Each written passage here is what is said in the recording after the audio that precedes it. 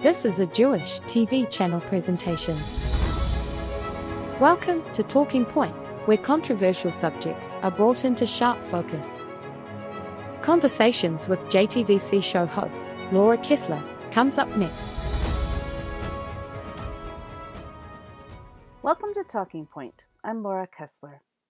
We often joke that for every 2 Jews, there are 3 opinions. But here are some actual statistics you may not have heard. According to World Population Review, for every 1 Jew on the planet, there are 131 Muslims, 163 Christians, 79 Hindus, 35 Buddhists, 29 folk religionists, 4 members of various other religions, and 2 or 3 Kanye West Twitter followers. Again, that's for every 1 Jew. In a world with nearly 8 billion people and 200 countries, yet only 14.5 million Jews and just 1 single country to run to in a crisis, Jews can't help but be aware of numbers. Consider that there are still 2 million fewer Jews today than there were even before the Holocaust began. Maybe that's why most of us were taught to value quality over quantity, brains over brawn, and diplomacy and negotiation over confrontation and aggression. But in the digital Wild West, and with an attention economy that rewards the metrics and algorithms, likes, views, and followers as indicators of success and influence, quantity often trumps quality out of basic necessity. Numbers matter more than ever, but some of us seem to have missed that memo.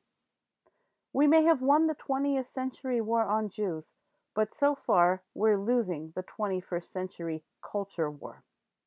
While some of our greatest minds debate the merits of hard power versus soft power in lengthy 15-page diatribes, the next generation is learning to hate Israel and Jews one Instagram meme at a time. There comes a point when the numbers are simply stacked against you. Some say the courts have always been our best friend because they are the justice of last resort. However, courts need clearly defined laws to uphold with clear definitions if they are to be effective. And that involves a level of legalese that goes over the heads of the average Jew. Thankfully, my guest today is no average Jew. Thane Rosenbaum is a novelist, essayist, law professor, and distinguished university professor at Touro College. He's the author of Saving Free Speech from Itself, and numerous other books of fiction and nonfiction. Thane is the legal analyst for CBS News Radio, a columnist for the Jewish Journal, and a contributor to the White Rose magazine, to name but a few of his accolades. He writes frequently for major news publications and appears on cable news, covering topics about the conflict in the Middle East, global antisemitism, terrorism, human rights, moral justice, and Holocaust memory. Thane also hosts the talk show at the 92nd Street Y, and is the creative director of the Forum on Life, Culture, and Society. And we're so honored to have him with us today. Welcome, Thane. Thank you, Laura. It's so good to have you here, and I'm so excited to have you help us make the case for why we need IHRA. So before we start, I wondered if you could begin by telling our listeners how your own Jewish identity was formed when you were young, and how it shaped the multifaceted career that you now have, which has made you one of the most dynamic voices of Jewish advocacy. Well, Laura, it's very kind of you to say, and I'm very excited about this podcast and about the work you're doing to promote all facets of Jewish both vulnerability and need, because there is an enormous, change just in the last half dozen years in the way Jews are perceived, and the larger discourse about Jews, a coarsening of the culture that has made anti-Semitism appear to be more accessible and acceptable and even fashionable. And so we need what you're doing with the podcast and your online television series is extremely important, because there are just not enough platforms that will be available for this very kind of thing at the time that Jews and the world need it most. I'm an only child of Holocaust survivors. I was born in New York City. And my parents really never spoke about their Holocaust experiences, but they died when I was young.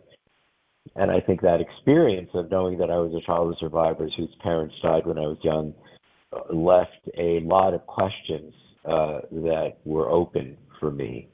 And I started out trying to answer them as a novelist because that allowed me to, explore the imaginary world.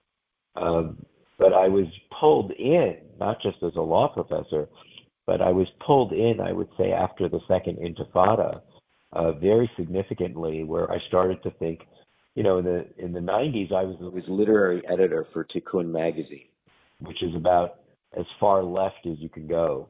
So I always say I have very strong progressive bona fides. But sometime after the Second Intifada and after 9/11, it seemed to me that it no longer became a fair fight. And Jews were being demonized. Israel was being delegitimized. A certain kind of casual acceptance became the order of the day when it came to Palestinian violence, which somehow seemed to be justified. And Jewish self-defense was considered unjustified. And you saw this in many ways, whether it was the various wars with Gaza, where you have, asymmetric warfare, unlike any kind of warfare that humanity had ever experienced. And what we were really saying to Israel, you can't defend yourself in that kind of a situation. And no other country would have been given that kind of message that you simply cannot defend yourself. And so again, you're seeing more examples of it, of Israel being deemed a colonialist enterprise, that Jews are the whitest of the white privileged, things that people would never have said or thought. It would be too ludicrous years ago to think of Jews as being, part of the power center. The numbers that you gave at your opening are very stark and startling, right? To see the degree to which Jews are marginalized and a minority, but that is simply not the way it is being presented. And so, as I say, I don't know if this is true of other Jewish advocates, but in my case, sometime after the 9/11 and the Second Intifada, it seemed to me that it was no longer a fair fight. It also seemed to me that the kinds of people that I associated with as a writer, novelist, essayist, law professor, became very silent or became very radicalized against Israel, which was very troubling to watch because it looked like a career move, and it was. Faculty members who are Jewish on campus, most of them, I guess, keep their head down and say nothing, but far too many of them walk into the faculty lounge to proudly announce that Israel is the greatest human rights violator in the history of humanity. And the Jews are basically terrible people. And then immediately they're given fruit cup and an invitation to a party. And they like that. In my experiences working at various universities until I landed at Touro University, that's what it looked like. Jews scared out of their mind to stand up for Jews and to stand up for Israel. And worse, why is that? Complicity in attacks against Israel and a kind of shaming of Jews. I don't know. I think that Jews have always historically liked to sit at the pool table at the lunchroom. They want acceptance. Jews assimilated into the American mainstream more successfully than anyone else. In every category of American culture, you will find, Jewish influences. God Bless America was written by a Jew. White Christmas was written by a Jew. Right. Easter Parade was written by a Jew. Western fashion was designed by, Ralph Lauren, his name is really Ralph Lipschitz. That means the preppy look and the Western look was Jewish in origin. Hollywood. I didn't realize Ralph Lauren was Jewish. Wow. Yeah, his last name, he went to a Jewish day school, and his last name was Lipschitz. Among all the Jewish fashion designers, I think he's the most Jewish, which is ironic because he's so widely identified with the preppy look and the Western look. But as far as I know, he's the only one that was raised in a Jewish day school. And I think he went to some Torah or Talmud academy for high school. And so you see this, the Hollywood studio moguls of the original 7 or 8 Hollywood studio chiefs, 5 were Jews. And guess what they became famous for producing? Cowboy westerns. None of these guys had ever been on a horse. They'd never been on a horse. But they decided. And there's so much about Jew washing and people complaining that Jews run Hollywood, but we certainly don't feature Jewish ethnic characters. And there's a lot of complaints about that. Yeah, I mean, Jews, when it comes to the new ethos of diversity, equity, and inclusion, Jews are not part of that discussion. And Jews who have the ability to introduce more Jews into the diversity discussion choose not to. They're afraid to. So I just think that Jews have been so successful at assimilation. Even Fiddler on the Roof, right? When you think about, its central message, it's not an uncommon message, Laura, anyway. It's true for other films about other ethnic groups, say, My Big Fat Greek Wedding or Bend It Like Beckham. They all do the same thing, which is at the end, you give up your traditions to be like us. All the movies end the same way. Yeah.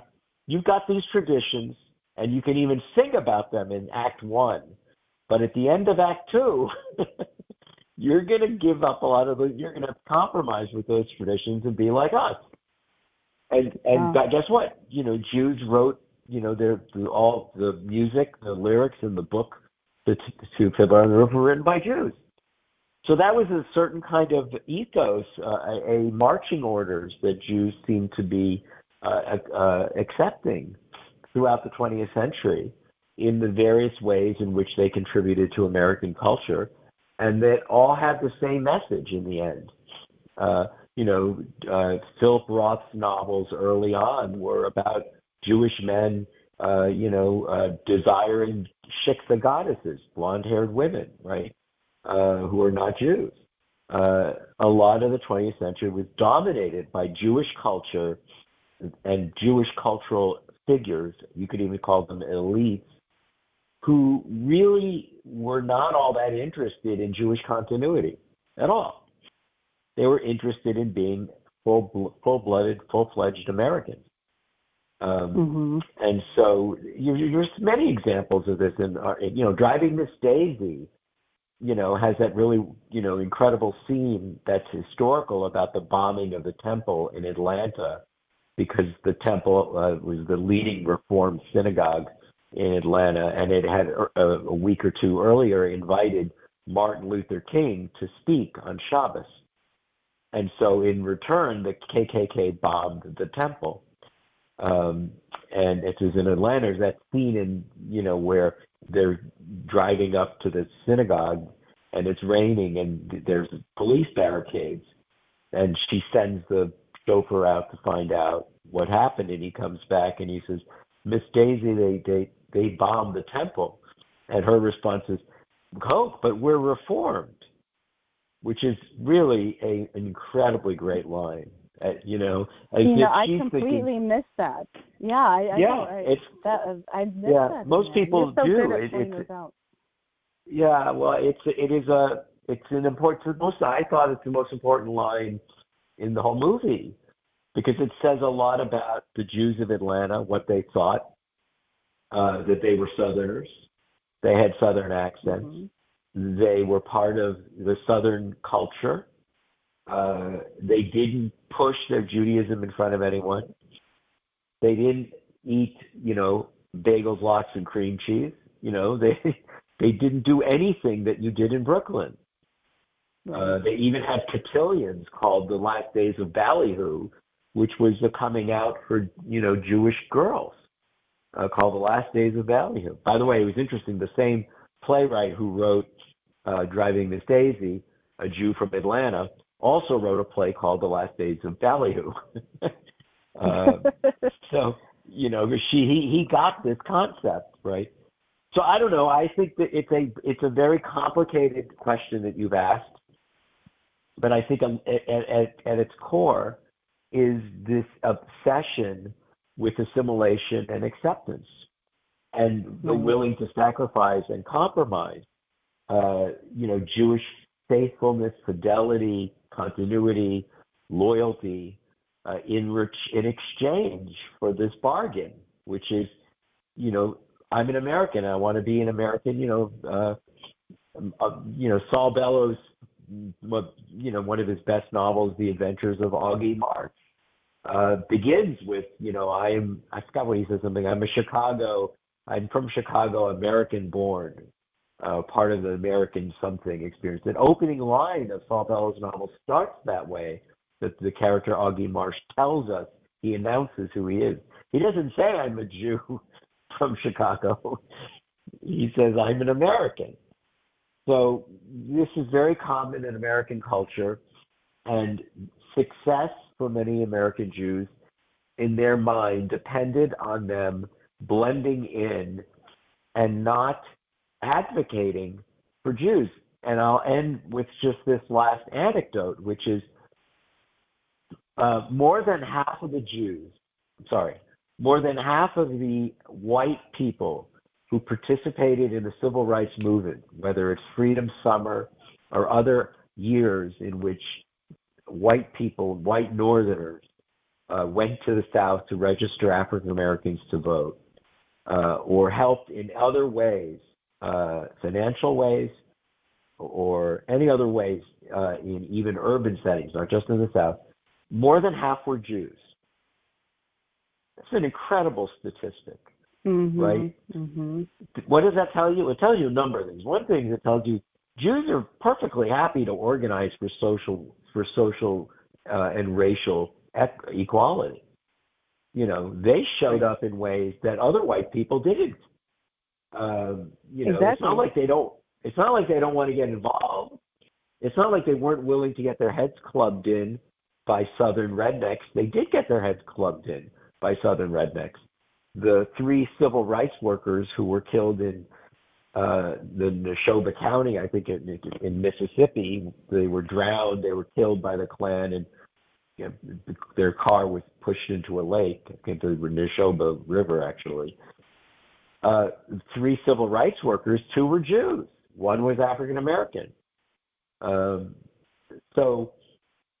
you raise the identity piece is so important because, this is really where American Jewry is really conflicted, and we're not all on the same page. And maybe that's not all our fault because of the trauma of being in exile for so many years, but it certainly makes coming together with one unified voice to fight anti-Semitism significantly harder. And you brought forth something interesting that I really haven't thought a lot about. Plenty of people talk about Jews, especially academics on campus and professors being afraid to speak out. But you brought forth the idea that it's not just that they're afraid to speak out, it's that it's prestigious to sort of throw your own people under the bus. And that's just very disturbing. That's very, very upsetting to hear. I have said for years, it's better to be Peter Beinart than Thane Rosenbaum. It's better to be Michael Chabon than Thane Rosenbaum. It's just better. It's better. My career as a novelist and as a law professor and as a public intellectual would be much larger if I simply bashed Israel and told the world how horrible Jews are. there's a moral narcissism attached to that. I just wasn't raised like that. When you ask me why is this, I wrote that in one of my essays. The moral narcissism is to say, I'm a Jew. I planted trees in Israel. I spent some time on a kibbutz. But Israel is such a horrible country, I can't love it anymore. So I need to make an announcement to the world that I hate Israel because they are horrible people. I'm ashamed of them. And look at me. Look at how virtuous I am as a Jew, that I am bashing the homeland, the ancestral homeland of my people and my people. So some of it is narcissism, and some of it is a career move, and some of it is fear. All three of those things are active in the same context at universities, in mainstream media, in publishing, in museums.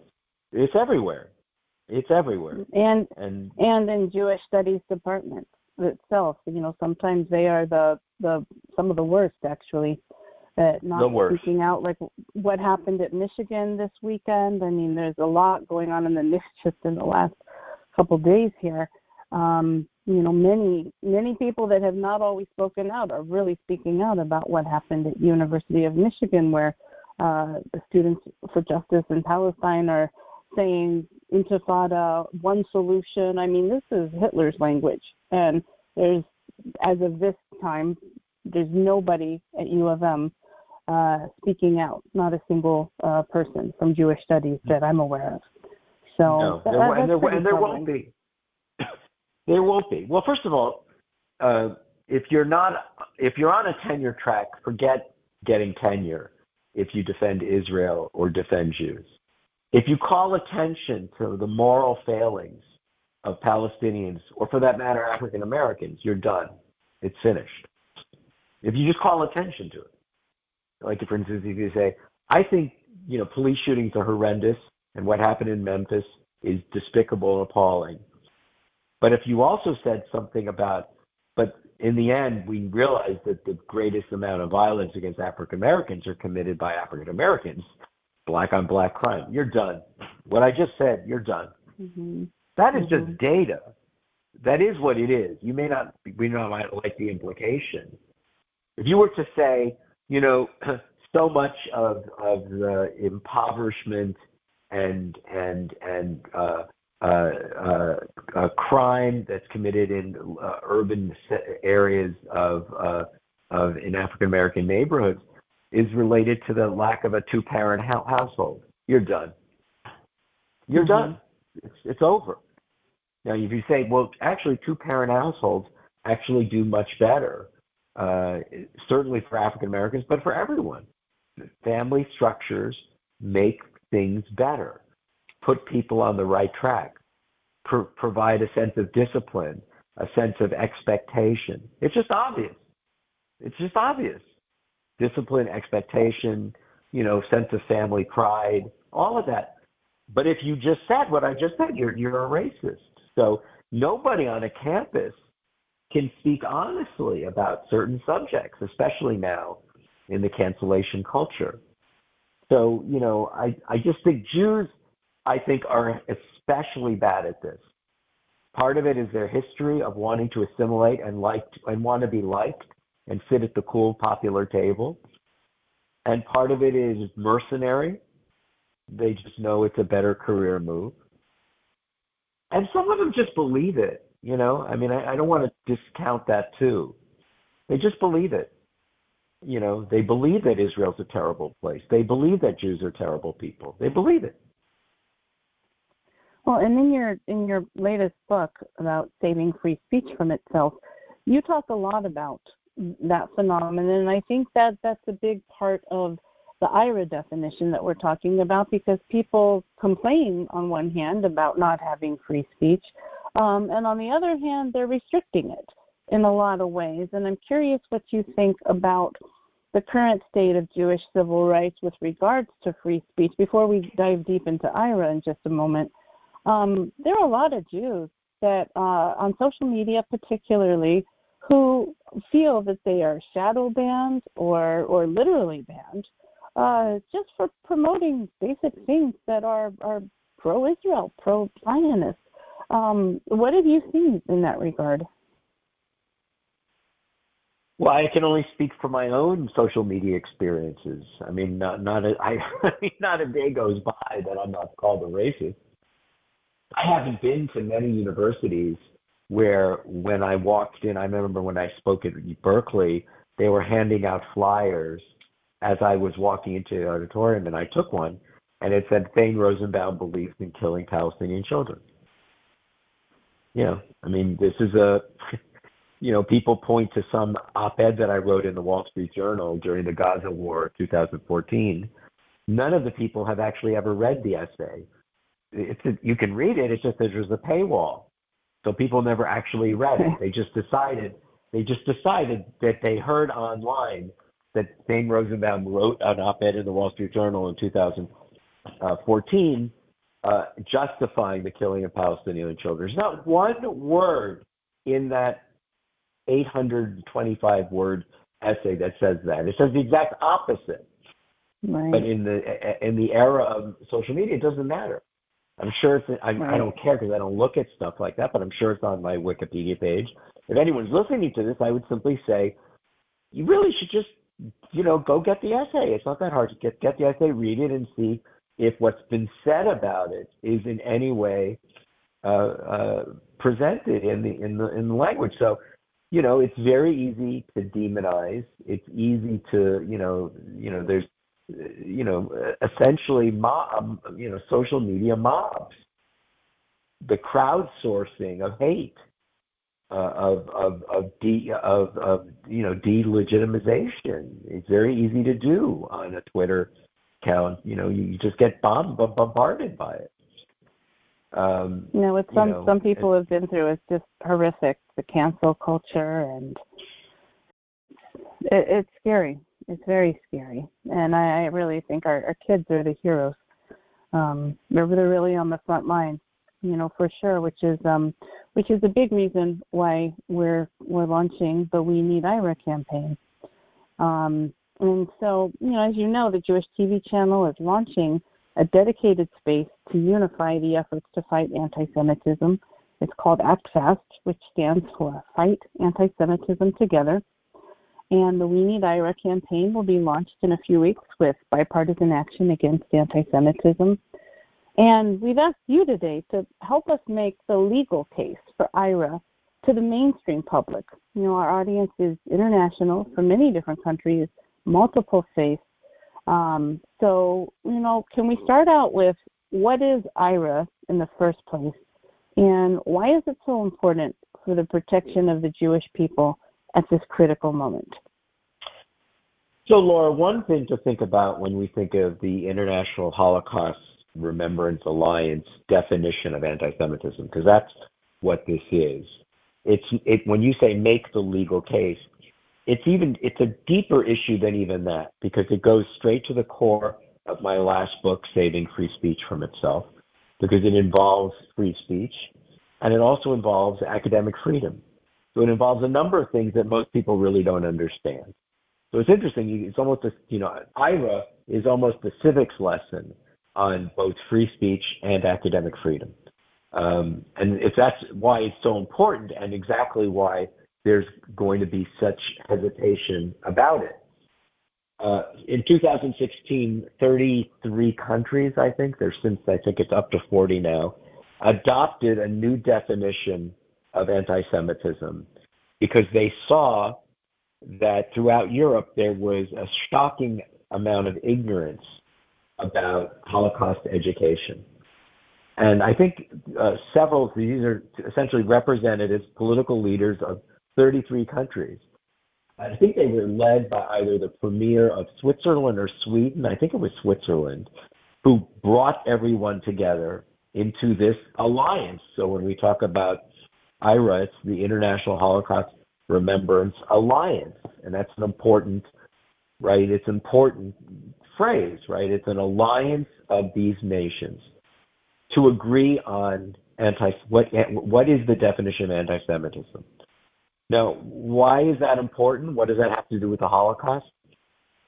Why would these nations that purportedly were interested in simply educating Europeans, younger generations of young Europeans, to the Holocaust, which of course took place in Europe. Why is the definition important? Why is it important on university campuses? Why is it important in corporations? Well, because what I would call classic historic anti-Semitism, is based on the concept of Jews as Christ killers and Jews as matzah makers, essentially. Why do we hate Jews? Well, because they killed Christ. Why do we hate Jews? Because they can't make matzah without killing little Christian children and using their blood to make matzah. As if matzah, which is the worst tasting food on the planet, could be made worse with blood. As if Jews actually thought that would be the key ingredient. Now, again, people believe this. So yes, apparently. People believe this. And that's why this is important, because, for centuries, people who are complete imbeciles, illiterate, worked off of that model to hate Jews. Those are the reasons to hate Jews. The problem is in a university. That's why I began with those statistics, because statistically, it's hard to meet a Jew. So people are going by folklore. I've been many people's first Jew, so I've been told, in the Midwest. And I mean, if all you've heard is crazy, almost vampire stories, it's a little hard. It's a tough act to follow.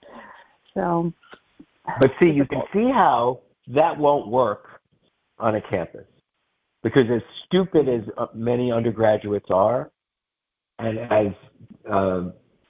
as intellectually dishonest as many faculty members are, they're not going to be able to sell the idea of Christ killing and matzah makers. It's not going to work on a college campus. So a proxy needed to be created, something else other than killing Christ and making matzah. And Israel is a gift to Jew haters. It's a gift. All of a sudden, you have a country who doesn't belong there. The Jews have no ancestral connection to the Holy Land. No matter what it says in the Old Testament, Jews have come from Brooklyn and Brentwood and Skokie and went and stole the land of brown people, of brown-skinned people. White guys went and stole the land of brown-skinned people. That's what it means to be a colonialist. And there is no greater, even more so in some ways than racist on campus, than to be called a colonialist, which is why Israel on campus is called a settler colonialist enterprise. That's a fancy term. What does it mean? It means white guys stole the land of brown guys. That's what it means. And we know that in the new woke era, there's nothing worse that you can be called. So Israel is a great piñata, a punching bag. Find the worst things you could say: settler colonialist enterprise, apartheid state, ethnic cleanser. Wow. Talk about, defamation.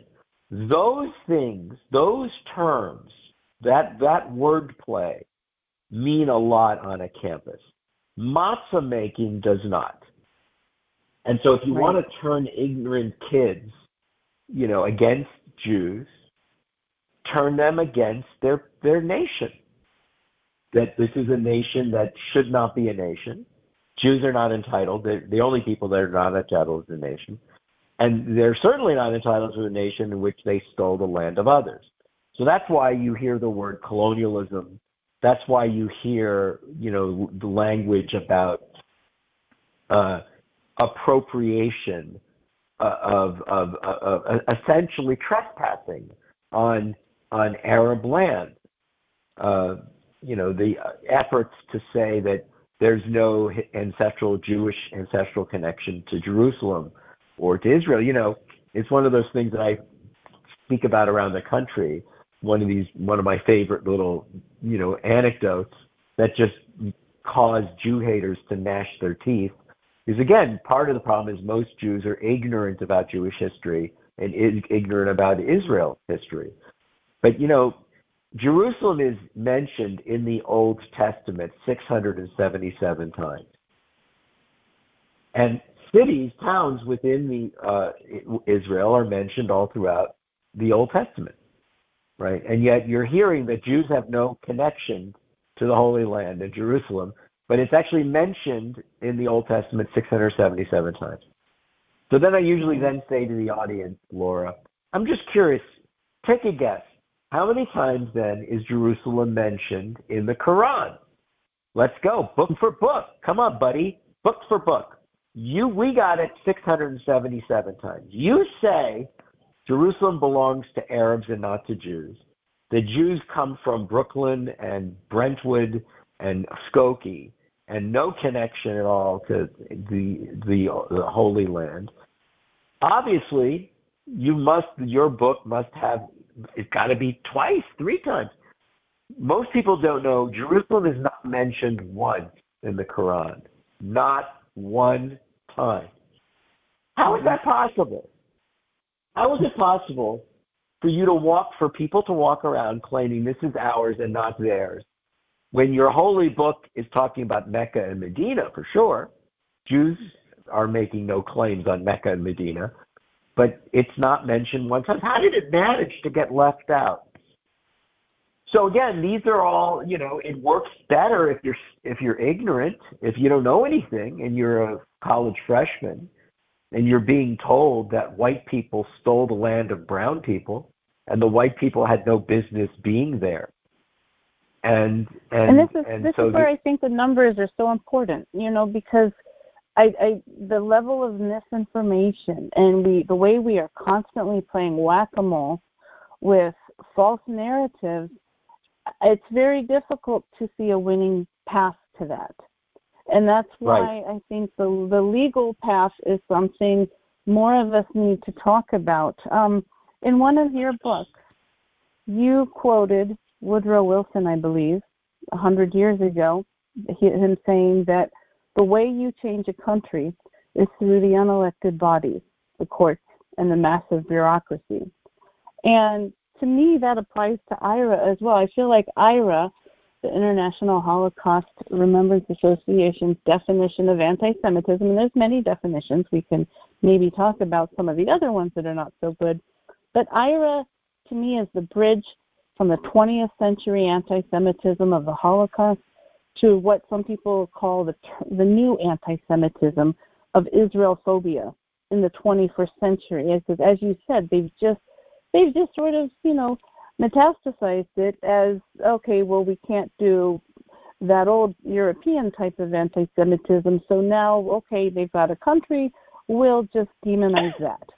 And so it's very challenging, and especially we haven't educated our kids as well as we could, or blame it on whatever, the assimilation, self-hatred. There's a lot of things we can analyze, but ultimately we're asking little kids to be on the front line of the next looming hatred. And I think it's too much, although there are some really heroic kids out there. But I think we need to speak more seriously about what legal remedies we have. And it troubles me, Thane, because a lot of people are for IHRA, but like lukewarm, it's not sexy.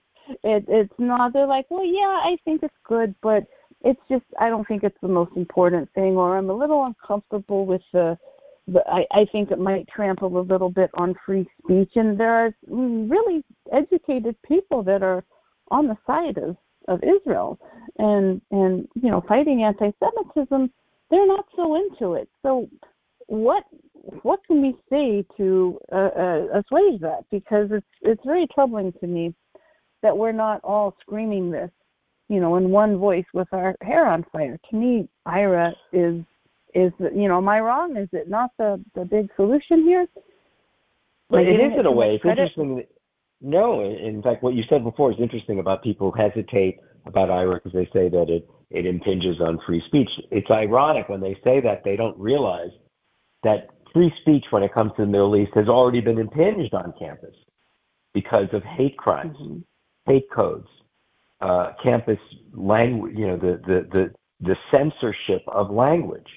So in order to protect the feelings of Palestinians, to make sure that they don't get triggered with trigger warnings, in order to provide them with safe spaces on campus, you can't talk about Israel favorably. You can't, in Berkeley, just pass a student resolution to ban any pro-Israel speakers or any speaker who doesn't come to campus who is even speaking about Israel. Speaking, like, for instance, if I went to I've spoken at Berkeley several times, but under the new law that they have, student code, even if I went as a novelist and read from a novel that doesn't mention Israel at all, because I'm a Zionist, I would be forbidden from being on that campus. That's really outrageous. But that's how. So you can see how much censorship and cancellation works.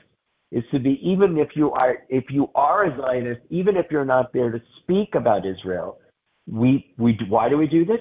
Because it harms the Palestinians. It harms brown-skinned people who come from the Middle East.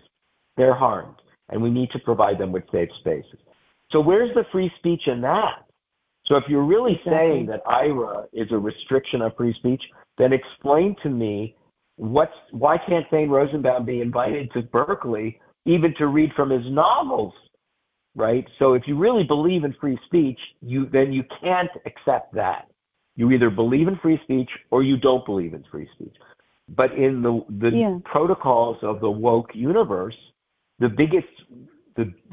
thing that's most important is to protect people from being endangered by words or things that could trigger in them something. This is why we ban books.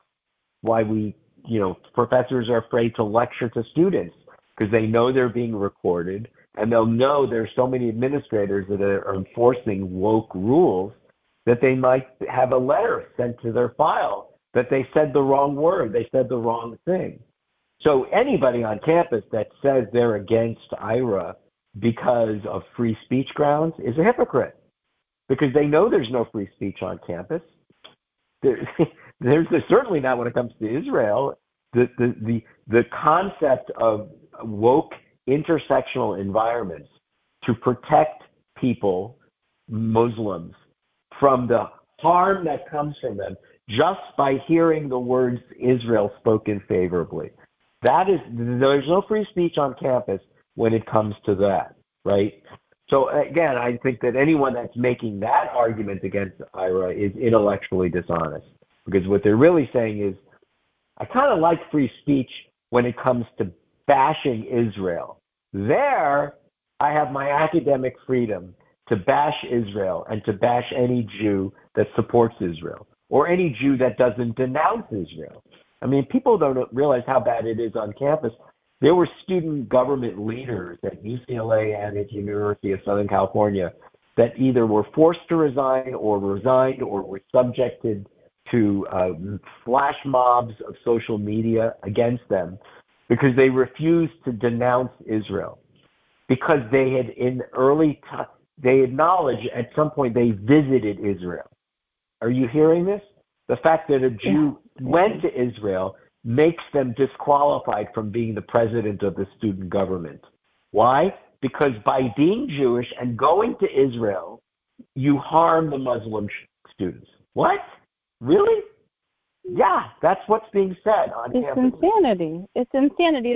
That's essentially like saying if an Irish American in Chicago takes pride in Ireland on St. Patrick's Day and they dye the Chicago River green, which they actually do, that somehow there's a dual loyalty to Ireland, and it's not based on Catholicism. It's much worse than a dual loyalty, Laura. It's much worse than dual loyalty.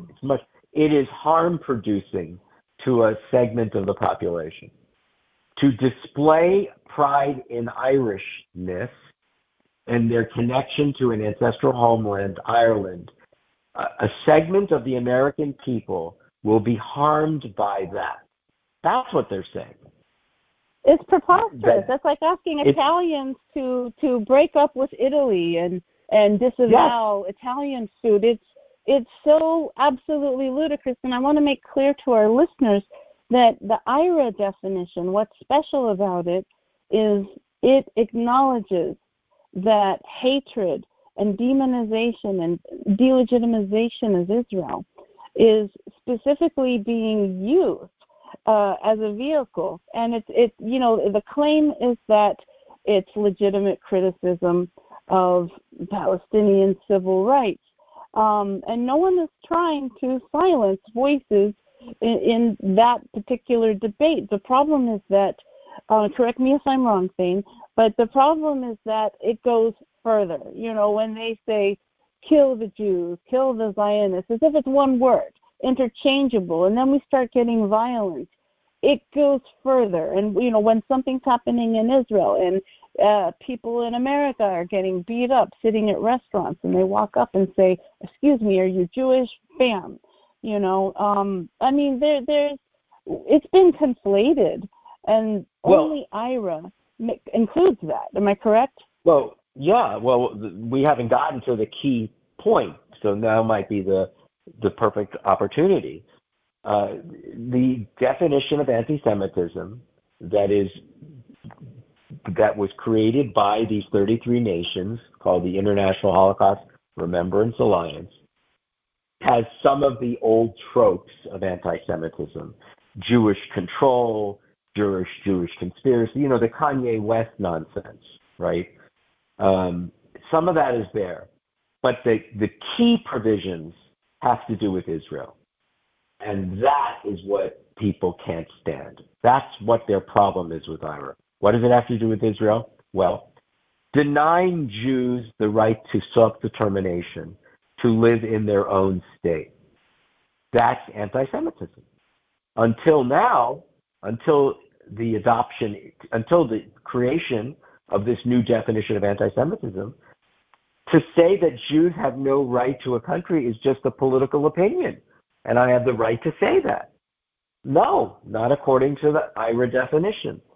If you are singling Jews out as the only people in the world that are not entitled to self-determination in their ancestral homeland, then you're a Jew hater. Stop pretending that you're just taking a political position. You're an anti-Semite. That's what IHRA says. Stop saying that. I know that we've given you a pass. This is an acceptable way to hate Jews, to say that Jews have no right to self-determination. But what IHRA is saying, no. What you claim as a political opinion is also an act of extreme anti-Semitism, categorical anti-Semitism. To say that Israel is a racist, colonialist society, and that is comparable to the Nazis under the IHRA definition is anti-Semitism. Calling Israel a racist state, colonialist state, and the comparisons to the Nazis under the definition, you're a Jew hater. Now you can imagine why this is so unimaginable on a campus. People have been living off of this. Their careers have been based on the fact that they go into class and they call Zionists racist.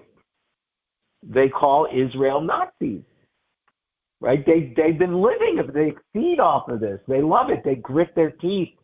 They flame their nostrils when they say this in a classroom.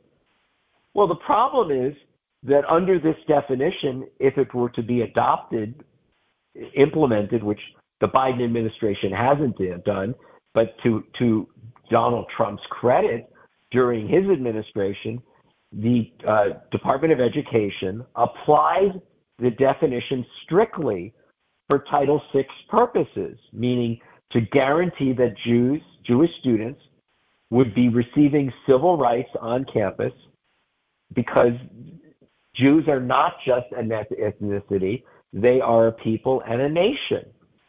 And so in order to prove that, to say Title VI is not just about racial bias and sexual bias, it's also about national and peoplehood bias. And Jews identify themselves as connecting, not about dual loyalty. It's that, yes, we're American citizens, but we are also a people, and our people come from Israel. And we have a right to believe in the self-determination of the Jewish people. And if you're singling out our homeland among all the other homelands and saying that our homeland is illegitimate, our homeland is racist, our homeland are Nazis, you're a Jew hater.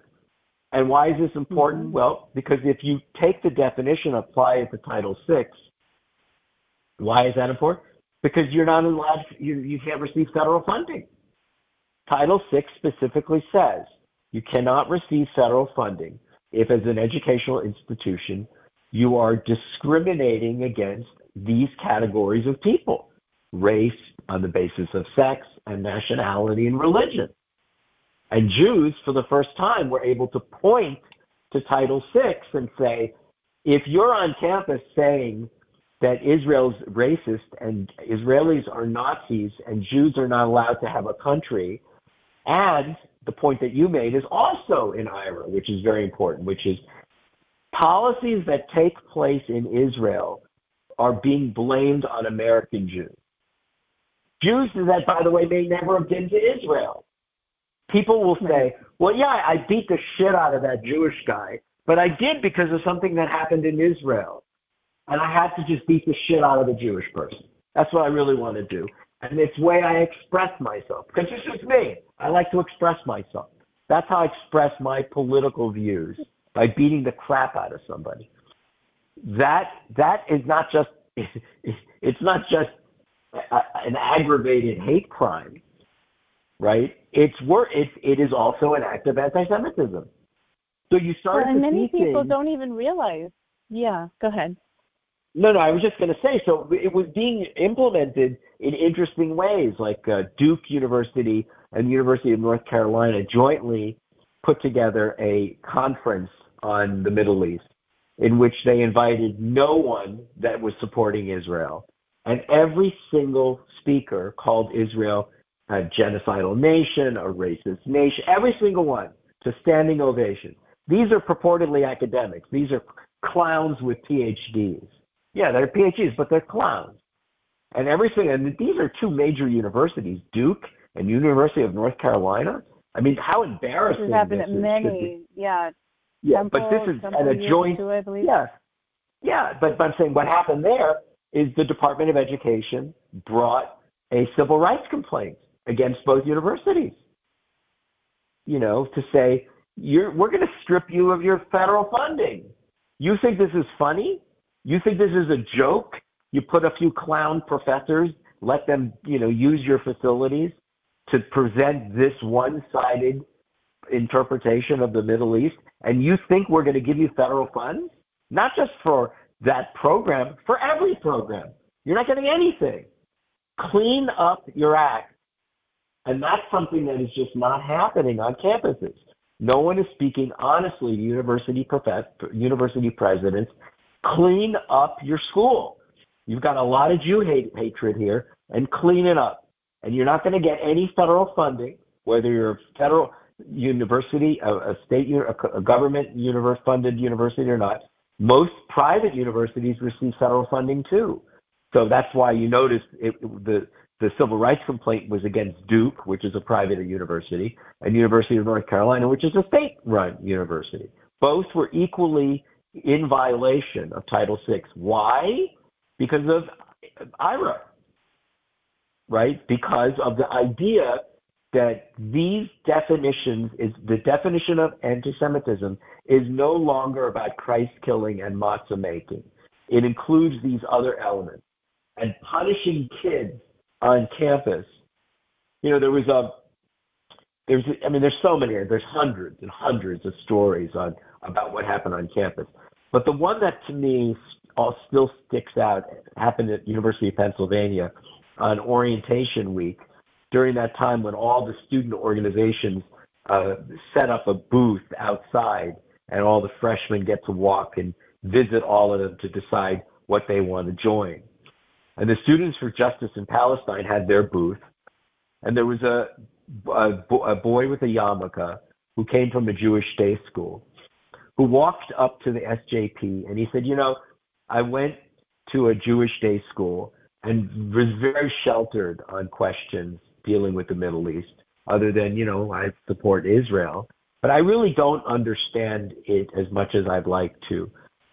Is there anything that I could read? Is there anything that, I could do that might help me understand it? One of the boys got up and punched the Jewish boy in the face. Just knocked him out. Free speech, right? That a Jewish boy sincerely said, look, I'm really not. He was wearing a yarmulke. That was enough for the boy from the students, that Student for Justice House. He's a yarmulke. He's got a Jew. He's a Jew, and he dared to speak to me. I'm going to punch his lights out. So right. That and this is where we can try diplomacy, but we may need the courts. Diplomacy is not working. Yeah.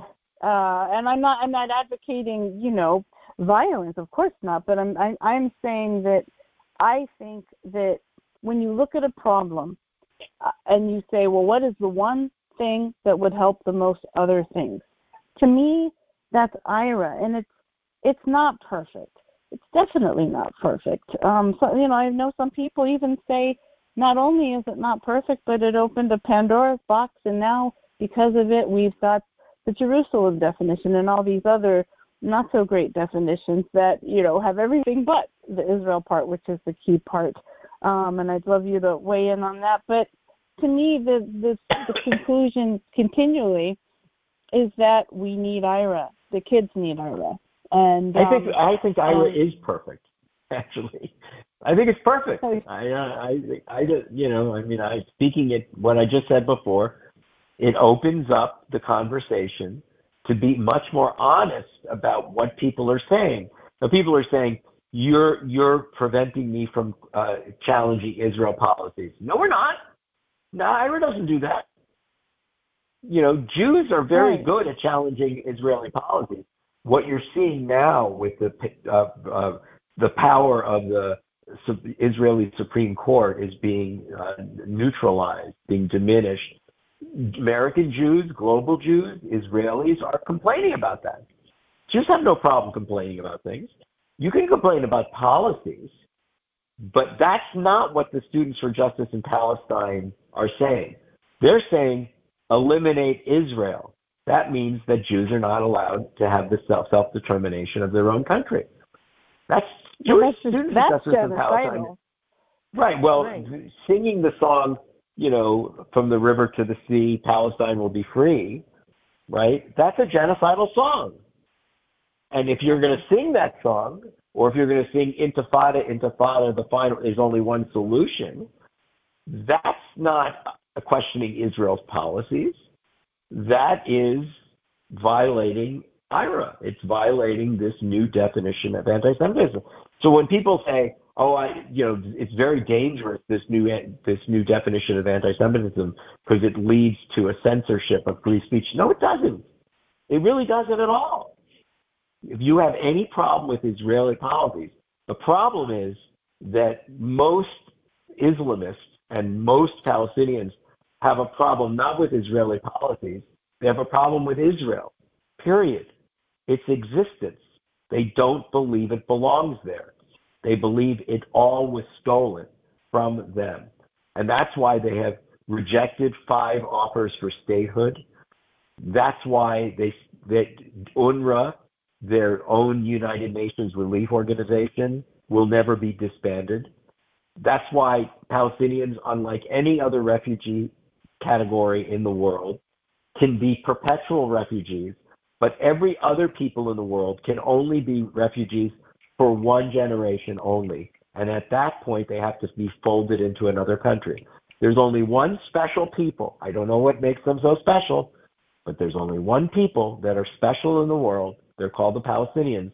who are not held to that same standard, and they can be refugees in perpetuity until what? Until I get all of Israel back and that olive tree. Not that olive tree, this olive tree. It can't be that olive tree. It's got to be this olive tree. That kind of petulance. Yeah, right. That kind of Palestinian petulance is what we've all been experiencing for decades. And a special treatment of one refugee group status over all the others. So again, don't let anybody confuse you by saying, this definition is dangerous because it's a restriction on academic freedom. No, it's not. It's basically saying we're not going to let you disguise your Jew hatred as a human rights issue on behalf of Palestinians.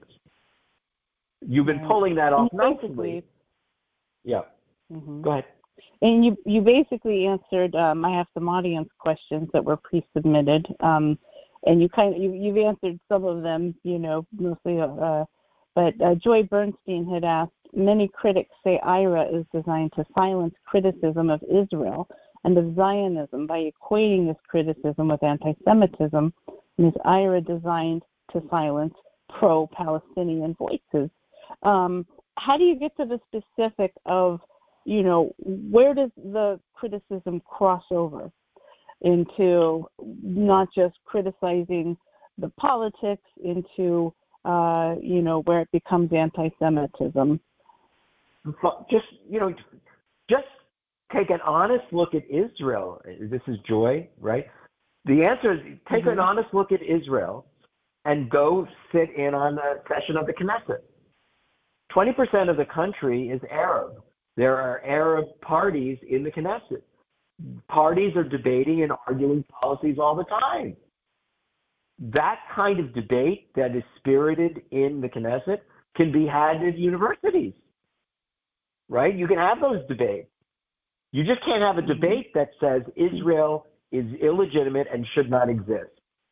Haaretz is a newspaper so far on the progressive. There isn't a newspaper, I would say, on the planet that is so hostile to the policies of its government. There's nothing like Haaretz. Haaretz even is almost anti-Israel, and that takes place in Israel every day. Every day, Haaretz comes up with a new paper, and none of that violates the definition of IHRA. So again, the problem is that we're not being honest about what the criticism is, right? We're not being honest and saying, you know what, your criticism all has one thing in common: get rid of Israel. Right. That's your criticism. And that leads well. Go ahead. Yeah, that leads well into another question from Beryl Dov-Lerner. Asks, many ultra-Orthodox Jews are anti-Zionists and deny Israel's right to exist. Are they anti-Semites? Yeah, I love that because, we know, I think they're called the Neturei Karta or something, certain branches of the Hasidic sect. Yes, under the definition of IHRA, if Hasidim take the view that Jews don't have a right, now again, they have a theological argument. They're not making a political argument. So there's one distinction that's important. They're saying Jews have a right to a Jewish homeland, but it has to be created by God, not by people. Hashem needs to do it. So it's not quite violates because IHRA is really a political definition. It's saying that politically the world cannot come together and recognize the existence of a Jewish state. The Hasidim are saying something else. It's not about the world. The world has no right to give or not to give. No people have the right to do that, Jews or non-Jews. It has to be done by Hashem. They're not saying that Israel doesn't have a right to exist. They're just saying it's God's job. It's not yours job. So I would say to the person who asked that question, it depends on what they're saying. If they're saying Jews don't have a right to a homeland, that violates IHRA. If they're saying Jews have a right to a homeland, but but only if it's God-given, that doesn't violate UNRWA. And they do it. It's religious. I'm sorry, IHRA. Sorry. Right. I mean, and it's religious based for them, but they still are used as, glorified tokenists by a lot of anti-Semites. So it's really frustrating to see when that happens. Well, I just wrote an essay about Ken. Well, yeah, but there's much worse. The Hasidim to me are so a small problem in that regard. The real problems are people like Ken Roth, who I wrote about recently for the Jewish Journal in my bi-monthly column.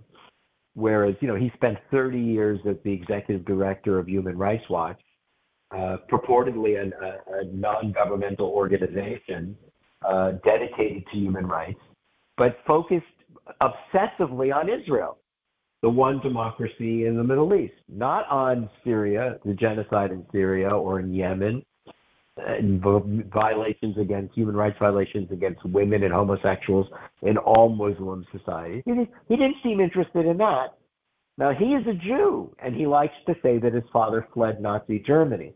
So, to me, your last question about the Hasidic Jews is unfortunately too small compared to the Ken Roths of the world. Those guys, the people at, as you said earlier, Jewish studies professors in universities who are anti-Israel. They're Jews, but they're anti-Israel.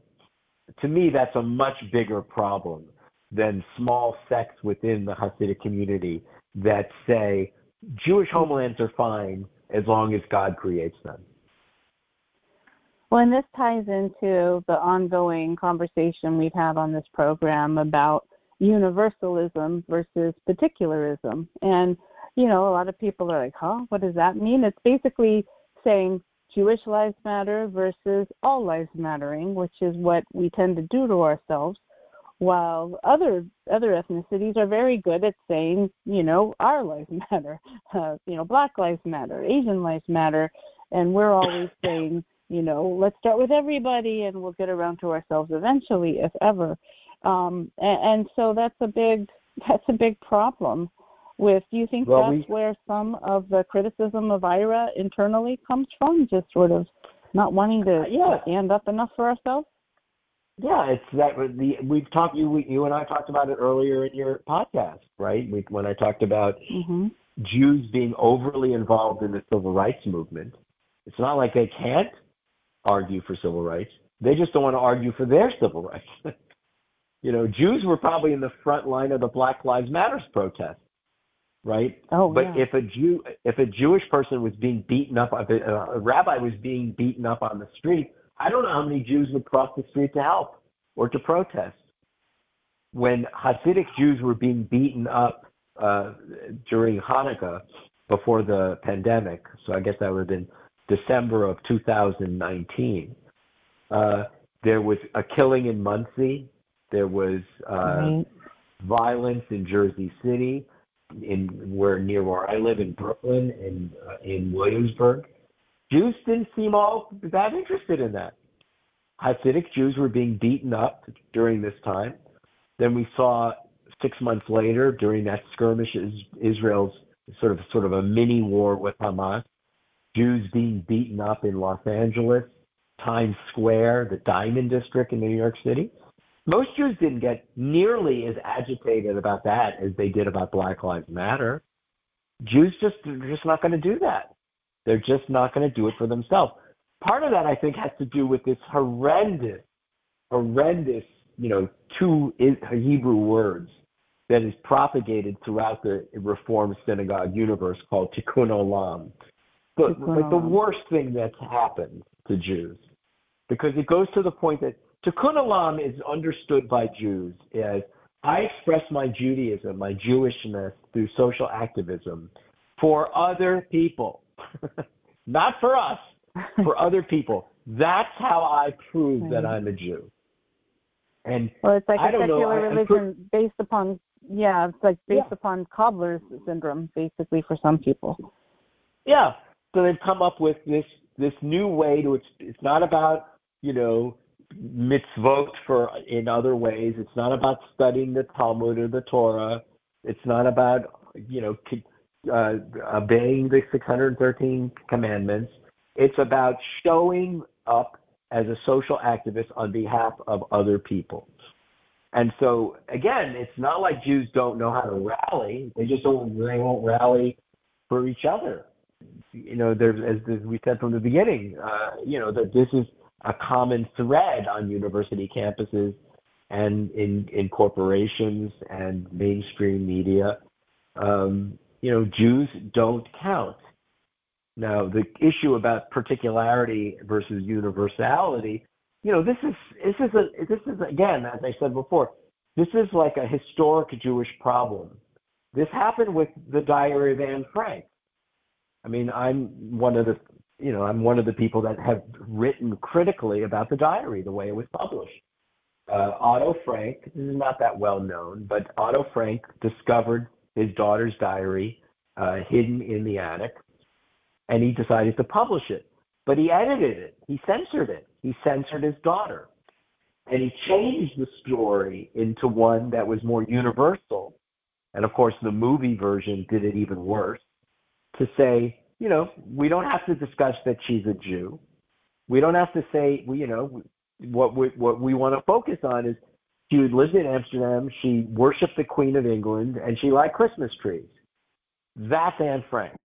And in the end, as she says, despite everything that I've experienced, in the end, I think people are really good. Now, if you read the actual diary, the unredacted diary, yeah, that sentence is in there, but it's surrounded by resentment, hatred of her experience of being persecuted as a Jew. Her father took it out. He didn't want his daughter to sound angry. He wanted to sell more books. I know that sounds terrible. I'm happy to defame Otto Frank. I thought what he did was despicable, utterly despicable, and I'm sure his daughter was rolling over in her grave. Yes, she became the most famous 13-year-old in the history of 13-year-olds, but he also lied to the public in order to create a universal message rather than a particular message. And there was a controversy about this. I was one of the people that have written about it, but long before I was writing about it, there was, I forgot his name, the Jewish novelist, it'll come to me in a second, who originally was the one who reviewed the diary for the New York Times Book Review, and he originally had a contract to write the screenplay for the movie. And eventually, Otto Frank decided to not let Jews write the screenplay. And the entire movie was made by non-Jews, by Christians. And the film version, the message is a universal message. It's not a particular message. So the description of what you said before is old story. To me, the best anecdote is the Anne Frank anecdote, because there was all sorts of stuff. For instance, he took out stuff that she said about her mother. Anne Frank was probably not unlike other teenagers who had problems with her mother, and it was in her diary. He took it out. So that's not in there. And her feelings about it really begs the question. Go ahead. Yeah, no, go ahead. No, go ahead. I mean, it begs the question that to fix the issue of anti-Semitism, is it mostly things we have to ask Gentiles to do, or is it things we have to ask ourselves to do? It's what can we do better, I think, has to be part of it. And I don't mean, self-flagellation like some people like to do, but more self-advocacy in a lot of ways. Making public demand.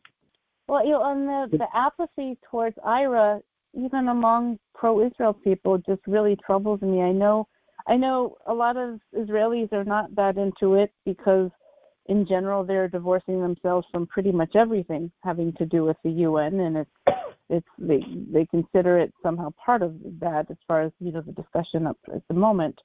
But it just seems like it's an especially tough sell when, to me, it's quite logical that it's the pathway and the vehicle to enforcing Title VI, which, as you mentioned, is what a lot of people consider what really makes a difference and moves the needle. And I wanted to ask you, how has Title VI changed under the Biden administration? I know a lot of people are very disappointed that the Biden administration, they pretty much delayed their judgment over IHRA for yet another year. And can you discuss the implications about that as well? So the Trump administration passed, an executive action called, I forgot what it was ultimately called, but it was sort of an anti-Semitism remedy, something, and calling for essentially, and again, I don't remember exactly what the executive order was, but the idea was to do two things: to understand that in the general categories of the Civil Rights Act and Title VI in particular, which deals with federal funding, that nationality refers to Jews and their connection to Israel. That Jews are not just a religion, they're also a people. And they're a people that have a historic connection to Israel. And that was how the Trump administration decided to interpret the anti-discrimination provisions of Title VI and the Civil Rights Act. By the way, state governments also have anti-discrimination provisions. So the idea would be if everyone adopted and implemented IHRA, it would apply in states as well, states and the federal government. Title VI only deals with federal funding from the federal government under the Civil Rights Act. But you can imagine in a perfect world where everyone recognized that this is the definition of anti-Semitism. Again, it's not about matzah makers or Christ killers, or even scheming Jews, manipulating Jews, exercising disproportionate control over and power over certain industries. It's not just that; it also has to do with Israel. That you can't split your anti-Semitism into a neat claim for either free speech or academic freedom to say that Israel should not exist and that Jews who live anywhere in the world are to blame for policies or actions undertaken by the Israeli government. Now, the idea was to turn that executive action, to which the name of which I can't remember what it was called, but to turn that and make it, federalize it, and to codify it so that it would simply apply to all federal agencies, not just the Department of Education, but all federal agencies. By the way, the United States State Department has already adopted IHRA. So it's not like it's already there. The state, and by the way, the State Department has historic problems with anti-Semitism. The State Department has historic problems with Israel. So the fact that the State Department adopted it is, to me, extraordinary, really extraordinary. So what people are disappointed is that President Biden had promised by December of 2022, the month that just passed, that executive action would be codified and implemented and applied throughout all federal agencies. And he delayed. Immediately, the members of the squad sent out tweets thanking him. Just to show you how important IHRA is. It's because what it does, it takes a weapon away, the weaponization of Israel as a way to attack and harm Jews. How do you attack Jews? Attack them through Israel. Justify your attacking Jews because of what Israel's policies done. This was as I said, a gift. Israel is a gift to anti-Semites because they no longer have to say they killed Christ. They can say instead they killed some Palestinian, they won't say terrorists, but they killed some Palestinian terrorists in Jenin, and so therefore we have the right to attack them. And this is where I think a lot of our own communities, but yeah. And I mean, this is where I guess I'm baffled with some of our own community for It's like we're not comfortable being strong. It's like we have IHRA.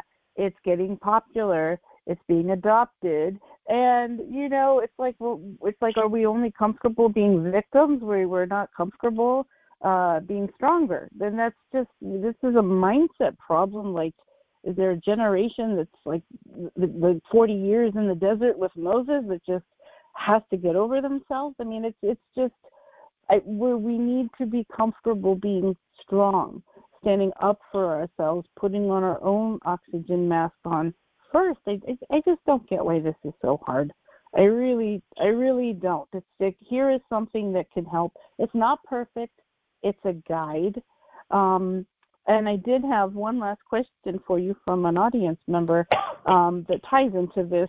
Linda Seltzer asked a really good question.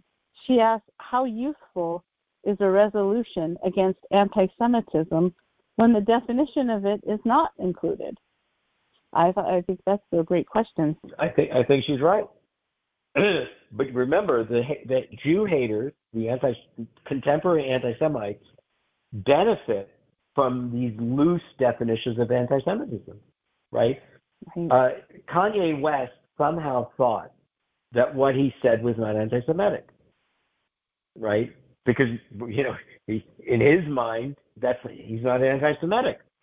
There are people who say that racism, when we talk about resolutions against racism, it doesn't include anti-Semitism. You heard legislators say this.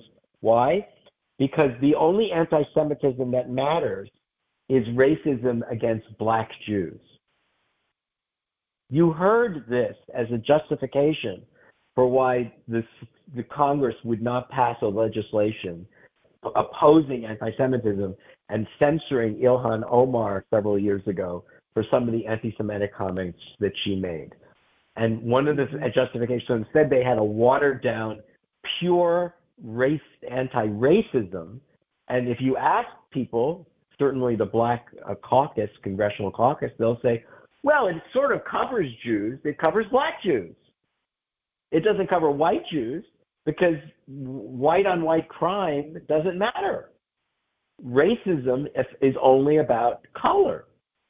And so this is why you're hearing this sort of wordplay about, oh, no, we're including Jews, Black Jews, that they're included in any resolution condemning racism. But there's no reason to condemn anything that privileges white people who are already overly privileged.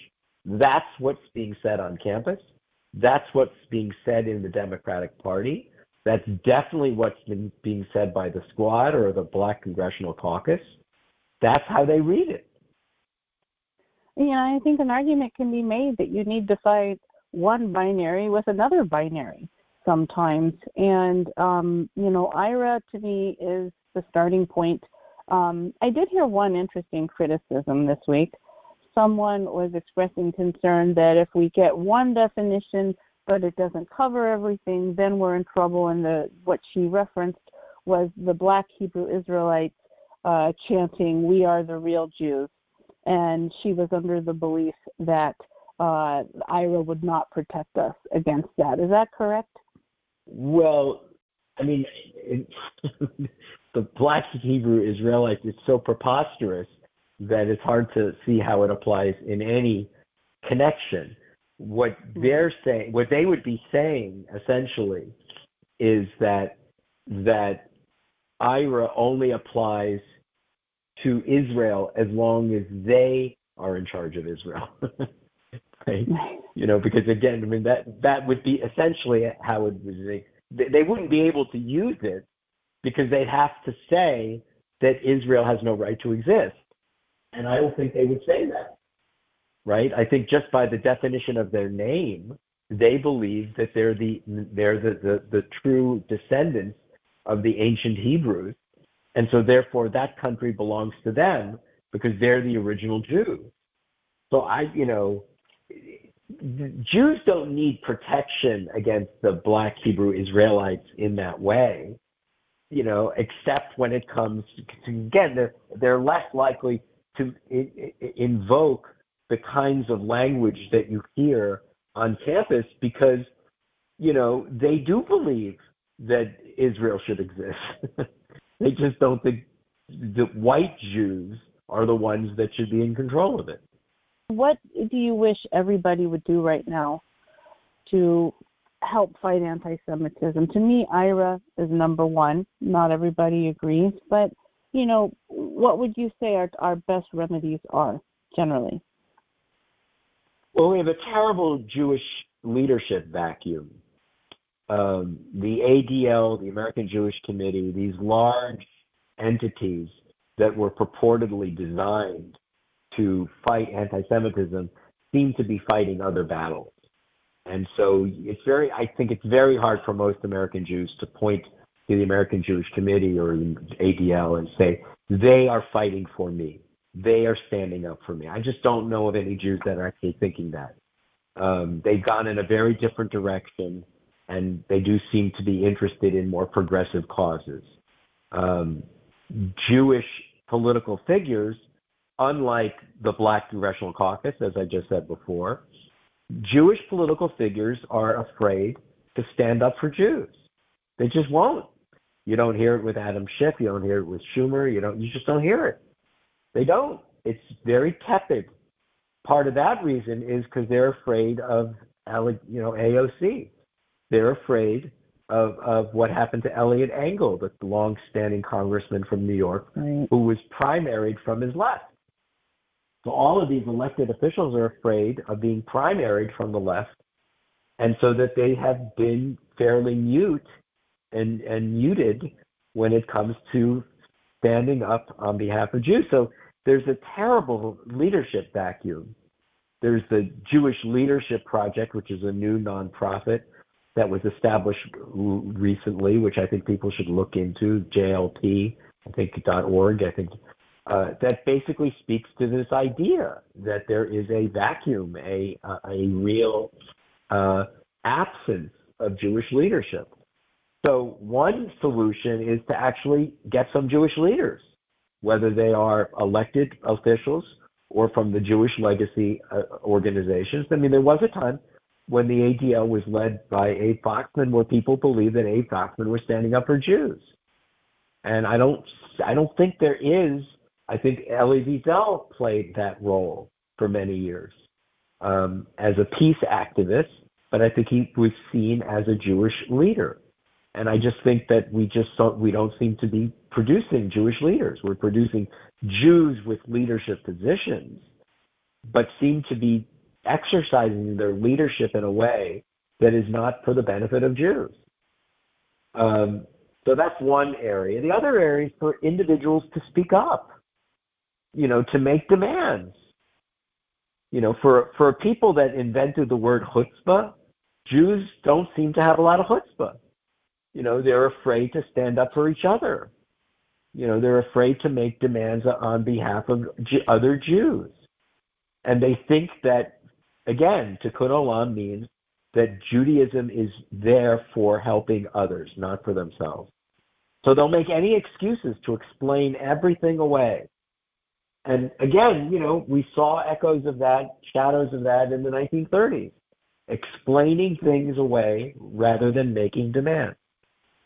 There's a long history of Jews from the Middle East, the Mizrahi Sephardic Jews, who always fought back, and Jews, Ashkenazi Jews from Europe, that always found ways to cooperate, to conciliate, to appease, right? Anything to sort of let it go away. Let this go away, and it'll get better.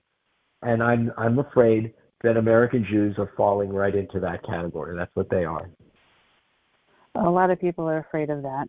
And some would even call it a mass psychosis, self-abandonment. It's a little extreme, but either way, as Andrew Peston said, you need to put your own oxygen mask on first and then save the world. So I'm paraphrasing, but I love that. yeah. He's also interviewed this month too. So Thane, how can people learn more and support your work? Well, I have a website, thanerosenbaum.com. where all my work is there. I write twice a month for the Jewish Journal of Los Angeles.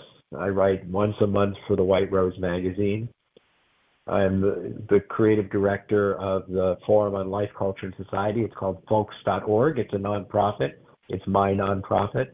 If you wanted to support the work of Thane Rosenbaum, a really good way to do it is to go to folks.org, the website, and make a donation. FOLCS.org, Forum on Life, Culture, and Society. But, and among, I don't like to talk about myself, but I would like to say that unfortunately there are not that many people like me. As I said before, it's not a good career move. Most Jewish writers, most Jewish law professors, most Jewish artists, don't take the positions that I take. It is the world that I inhabit is a lonely world. There's that very famous photograph of Jackie Robinson when he was being bombarded by racist slurs at a stadium. I think it might have been St. Louis, not in Brooklyn. And Pee Wee Reese, the shortstop, who came from the South, ran over to first base before the game started and just put his arm around Jackie Robinson. And so the whole stadium was watching this, shortstop from the Deep South putting his arm around Jackie Robinson while everyone was using the N-word, screaming at him. And at one point, apparently, Robinson turned to Pee Wee Reese and said, "Pee Wee, what are you doing?" And he said, "No, I'm just standing here," right? Because he understood what the symbolism meant, right? And I can tell you, to use that metaphor, that anecdote, in my experiences, there have been very few Pee Wee Reeses putting their arm around me. Very few. They're just they're not out. They're not out there. They don't want to do it. They don't want to do it. You see it on Facebook. When it's my birthday, 1,000 people wish me a happy birthday. But if I write an essay, only 12 people will like it. So there's obviously other people that like it, but they just don't want their neighbors to see that. They figure, you know what? It's just not worth it. My next door neighbor will hate it. And so again, if you can't hit the like button on Facebook, if you can't do that, then you're probably not well equipped to stand up for your people. Yeah. Well, and you do it very, very well. And I know for a fact that many, many people appreciate the work you do. And so maybe they should reach out and just like your stuff. Reach out to you on social media. Give them some love, guys. Yes. Give them some love. Absolutely. Well, my circle is everybody. You're a rock star. So I can tell you that, and I am not exaggerating whatsoever. So we certainly appreciate you. So before we go, Thane, well, we appreciate you so much. I have a lightning round. This is a surprise. I know. So you ready for that? They're fun. I'll try to do it in an electric way that I can. So, why are you proud to be a Jew? Well, we've got a long history, and we have been reminded throughout that history that our existence is tenuous, and that we should either convert to some other religion, or fold ourselves in, or hide ourselves as Marranos, and we're still here. To me, the endurance of the Jewish people, the resourcefulness of the Jewish people, even despite all the odds against us, even despite everything that I said, my entire talk with you on your podcast was pretty grim. And yet I have no doubt the Jewish people will survive this too. Who are your Jewish role models? I have always admired the Jews that stood up, and sometimes it weren't the Jews. Remember, during the Dreyfus affair, it was a non-Jewish playwright, Emilia Zola, who stood up for Alfred Dreyfus, the accused captain in the French army. I've always admired, there was I forgot the name of the Jews who, in the aftermath of the Leo Frank lynching, I guess Louis Brandeis would certainly be one of them, but there were Jews, all of those groups, American Jewish Congress, the World Jewish Congress, the Anti-Defamation League, B'nai B'rith, American Jewish Committee, all of that arose largely out of the lynching of a Jew in Atlanta, Leo Frank, through an act of anti-Semitism. So the people that were prepared to stand up for other Jews during perilous times where there were disadvantages to doing so have always been role models to me. As the crime of the Holocaust was not the obvious crime is the perpetrators, but it was the tens of millions of other Europeans who were indifferent and complacent and complicit by doing nothing. It's very hard to stand up to do something. Your whole podcast today was about that. It's very hard for our species, and especially difficult for Jews, to stand up and say, I'm with this guy. I don't like what you're doing, and I want to make that known. And I want to make it publicly known. I want my name associated with this because I'm absolutely opposed to it. It's the rare person that does that. So anytime I see people who do that, they're heroes of mine. Yeah, and I love that you acknowledge that sometimes non-Jews have been some of the greatest heroes in that respect as well. Absolutely. And, if you go to Yad Vashem and, the righteous halls of the righteous Gentile, those stories are really compelling, when others stand up for Jews, because, as you know, historically, that has not been, the sentiment of non-Jews to stand up for Jews. Right. So what concerns you the most about our present situation? Meaning, just what makes you the most anxious?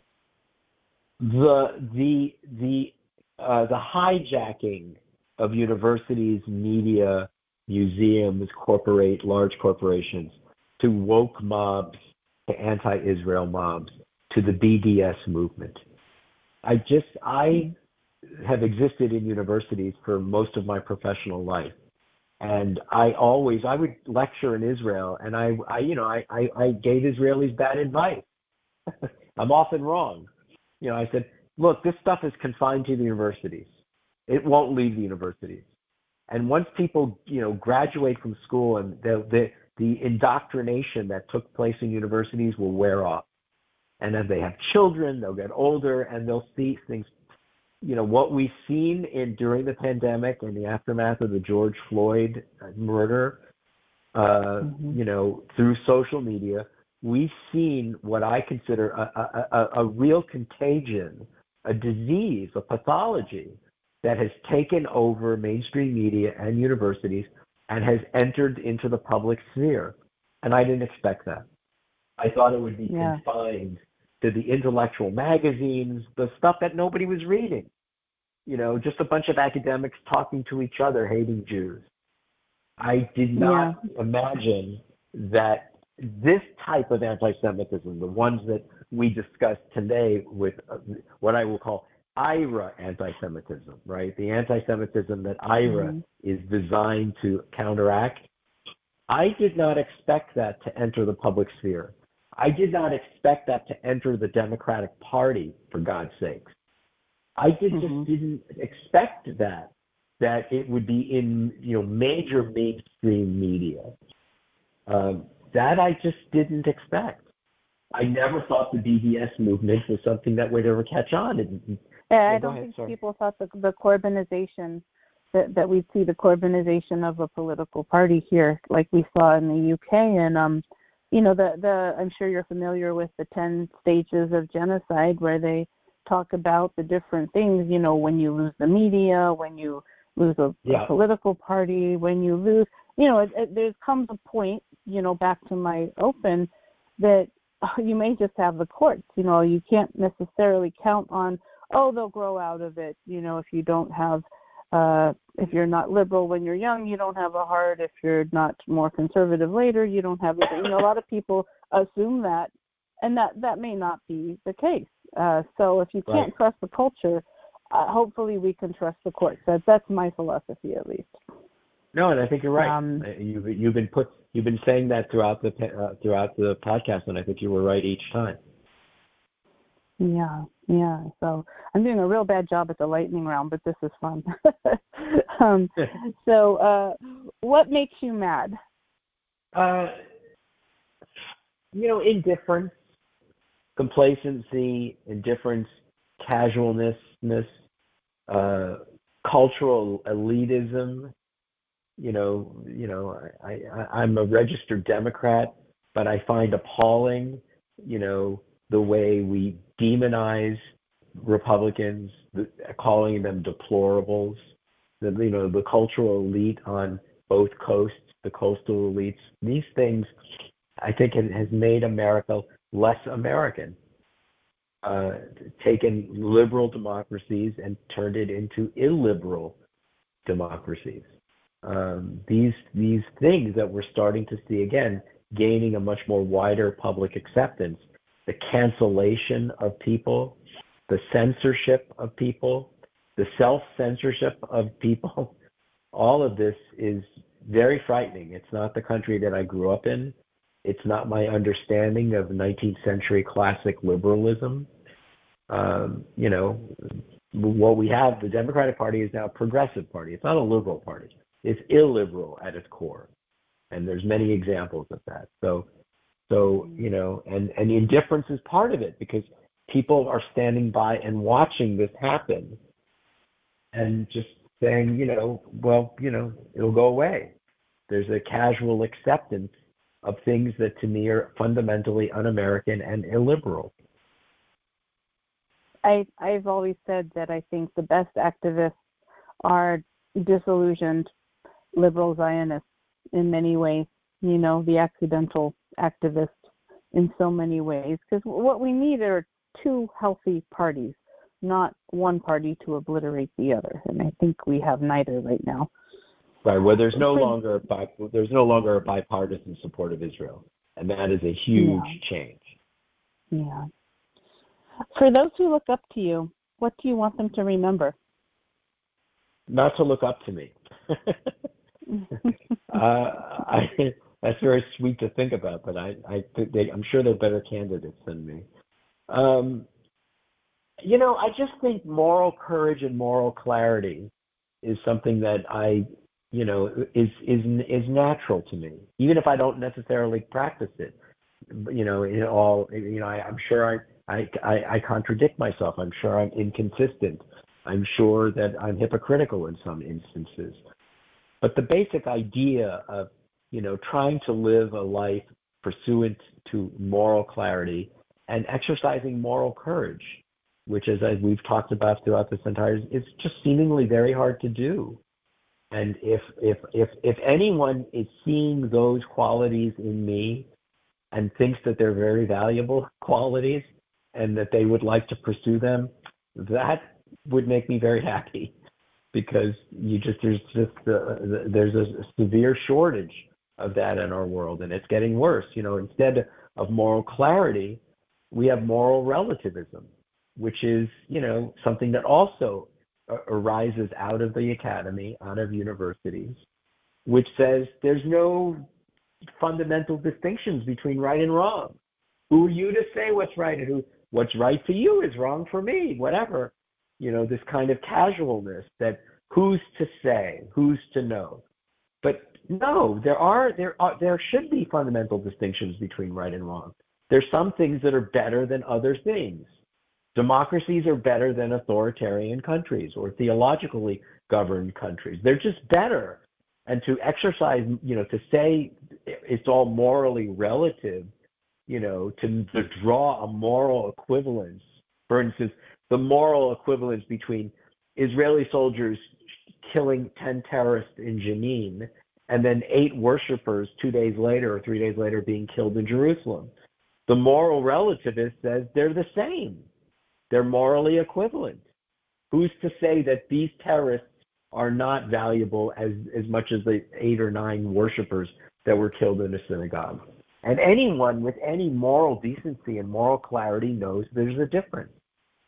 You know, I wrote a book called The Case for Revenge many years ago, and I talked about, you know, people who say, you know, all lives are of equal value. No, they're not.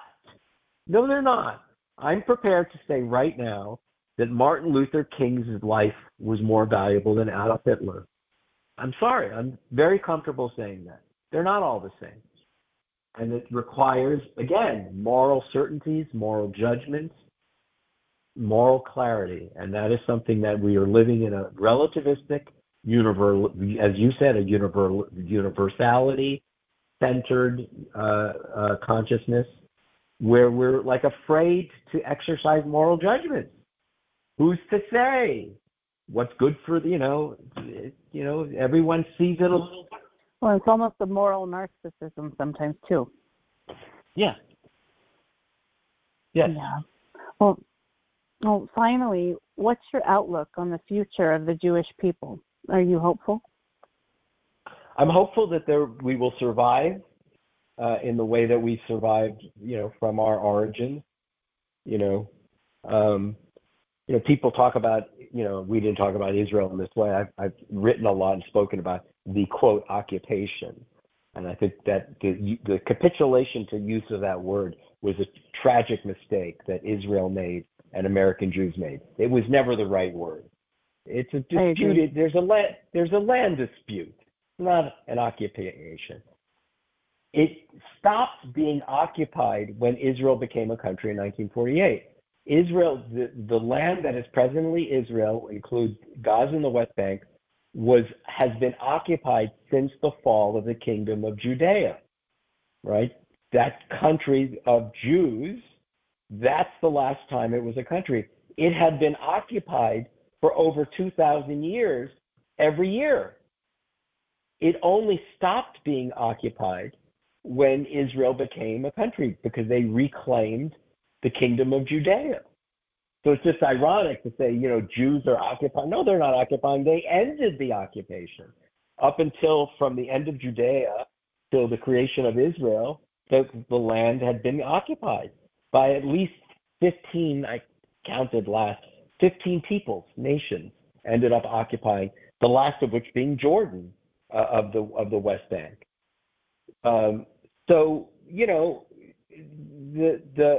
The existence of our people throughout inquisitions and holocausts, we're in the end, for people denying our existence, we're very hard to kill. We still, no matter how many, we're still here. It's an extraordinary, despite all the mass murder and forced conversions, we're still here. So I think that's what I'm hopeful about. I just don't know what we'll look like. And that's, to me, that uncertainty. We'll be here. I just don't know what we'll look like. And this is one of the reasons why, although I'm very much a secular Jew, I've been very protective of modern Orthodox and Hasidic Jews in my writing and in my advocacy. Because they're doing the heavy lifting of keeping, with a lot of discrimination and a lot of problems in the community, but they're holding fast to the book, and someone's got to do it, and I admire that they are. So again, that's what I'm saying. We'll be here. I just don't know what we'll look like, and maybe their birth rates will ensure that the Torah will still matter to Jews, that the commandments will still matter to Jews, that kosher. That Jewish history will still be mattering to Jews. I mean, that's what I'm saying. We may exist, but will we know where we came from? That I don't know. Thane Rosenbaum, thank you for being with us today. You've given us a lot to think about, and we really look forward to seeing you again soon. There's a lot more to talk about for sure. Well, I'm applauding this podcast, Laura, and your entire project, making sure that everyone knows that this enterprise that you're part of is growing and that they should be supporting it. Thank you so much. And we definitely will be having you back on much more, I hope. Anytime for you.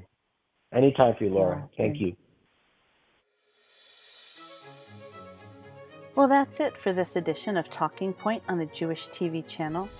Tune in next time when we'll have Dr. Andrew Pessin on to discuss how to not only bounce back after cancellation, but also stage a comeback that helps others in the Jewish community. Until then, bye for now.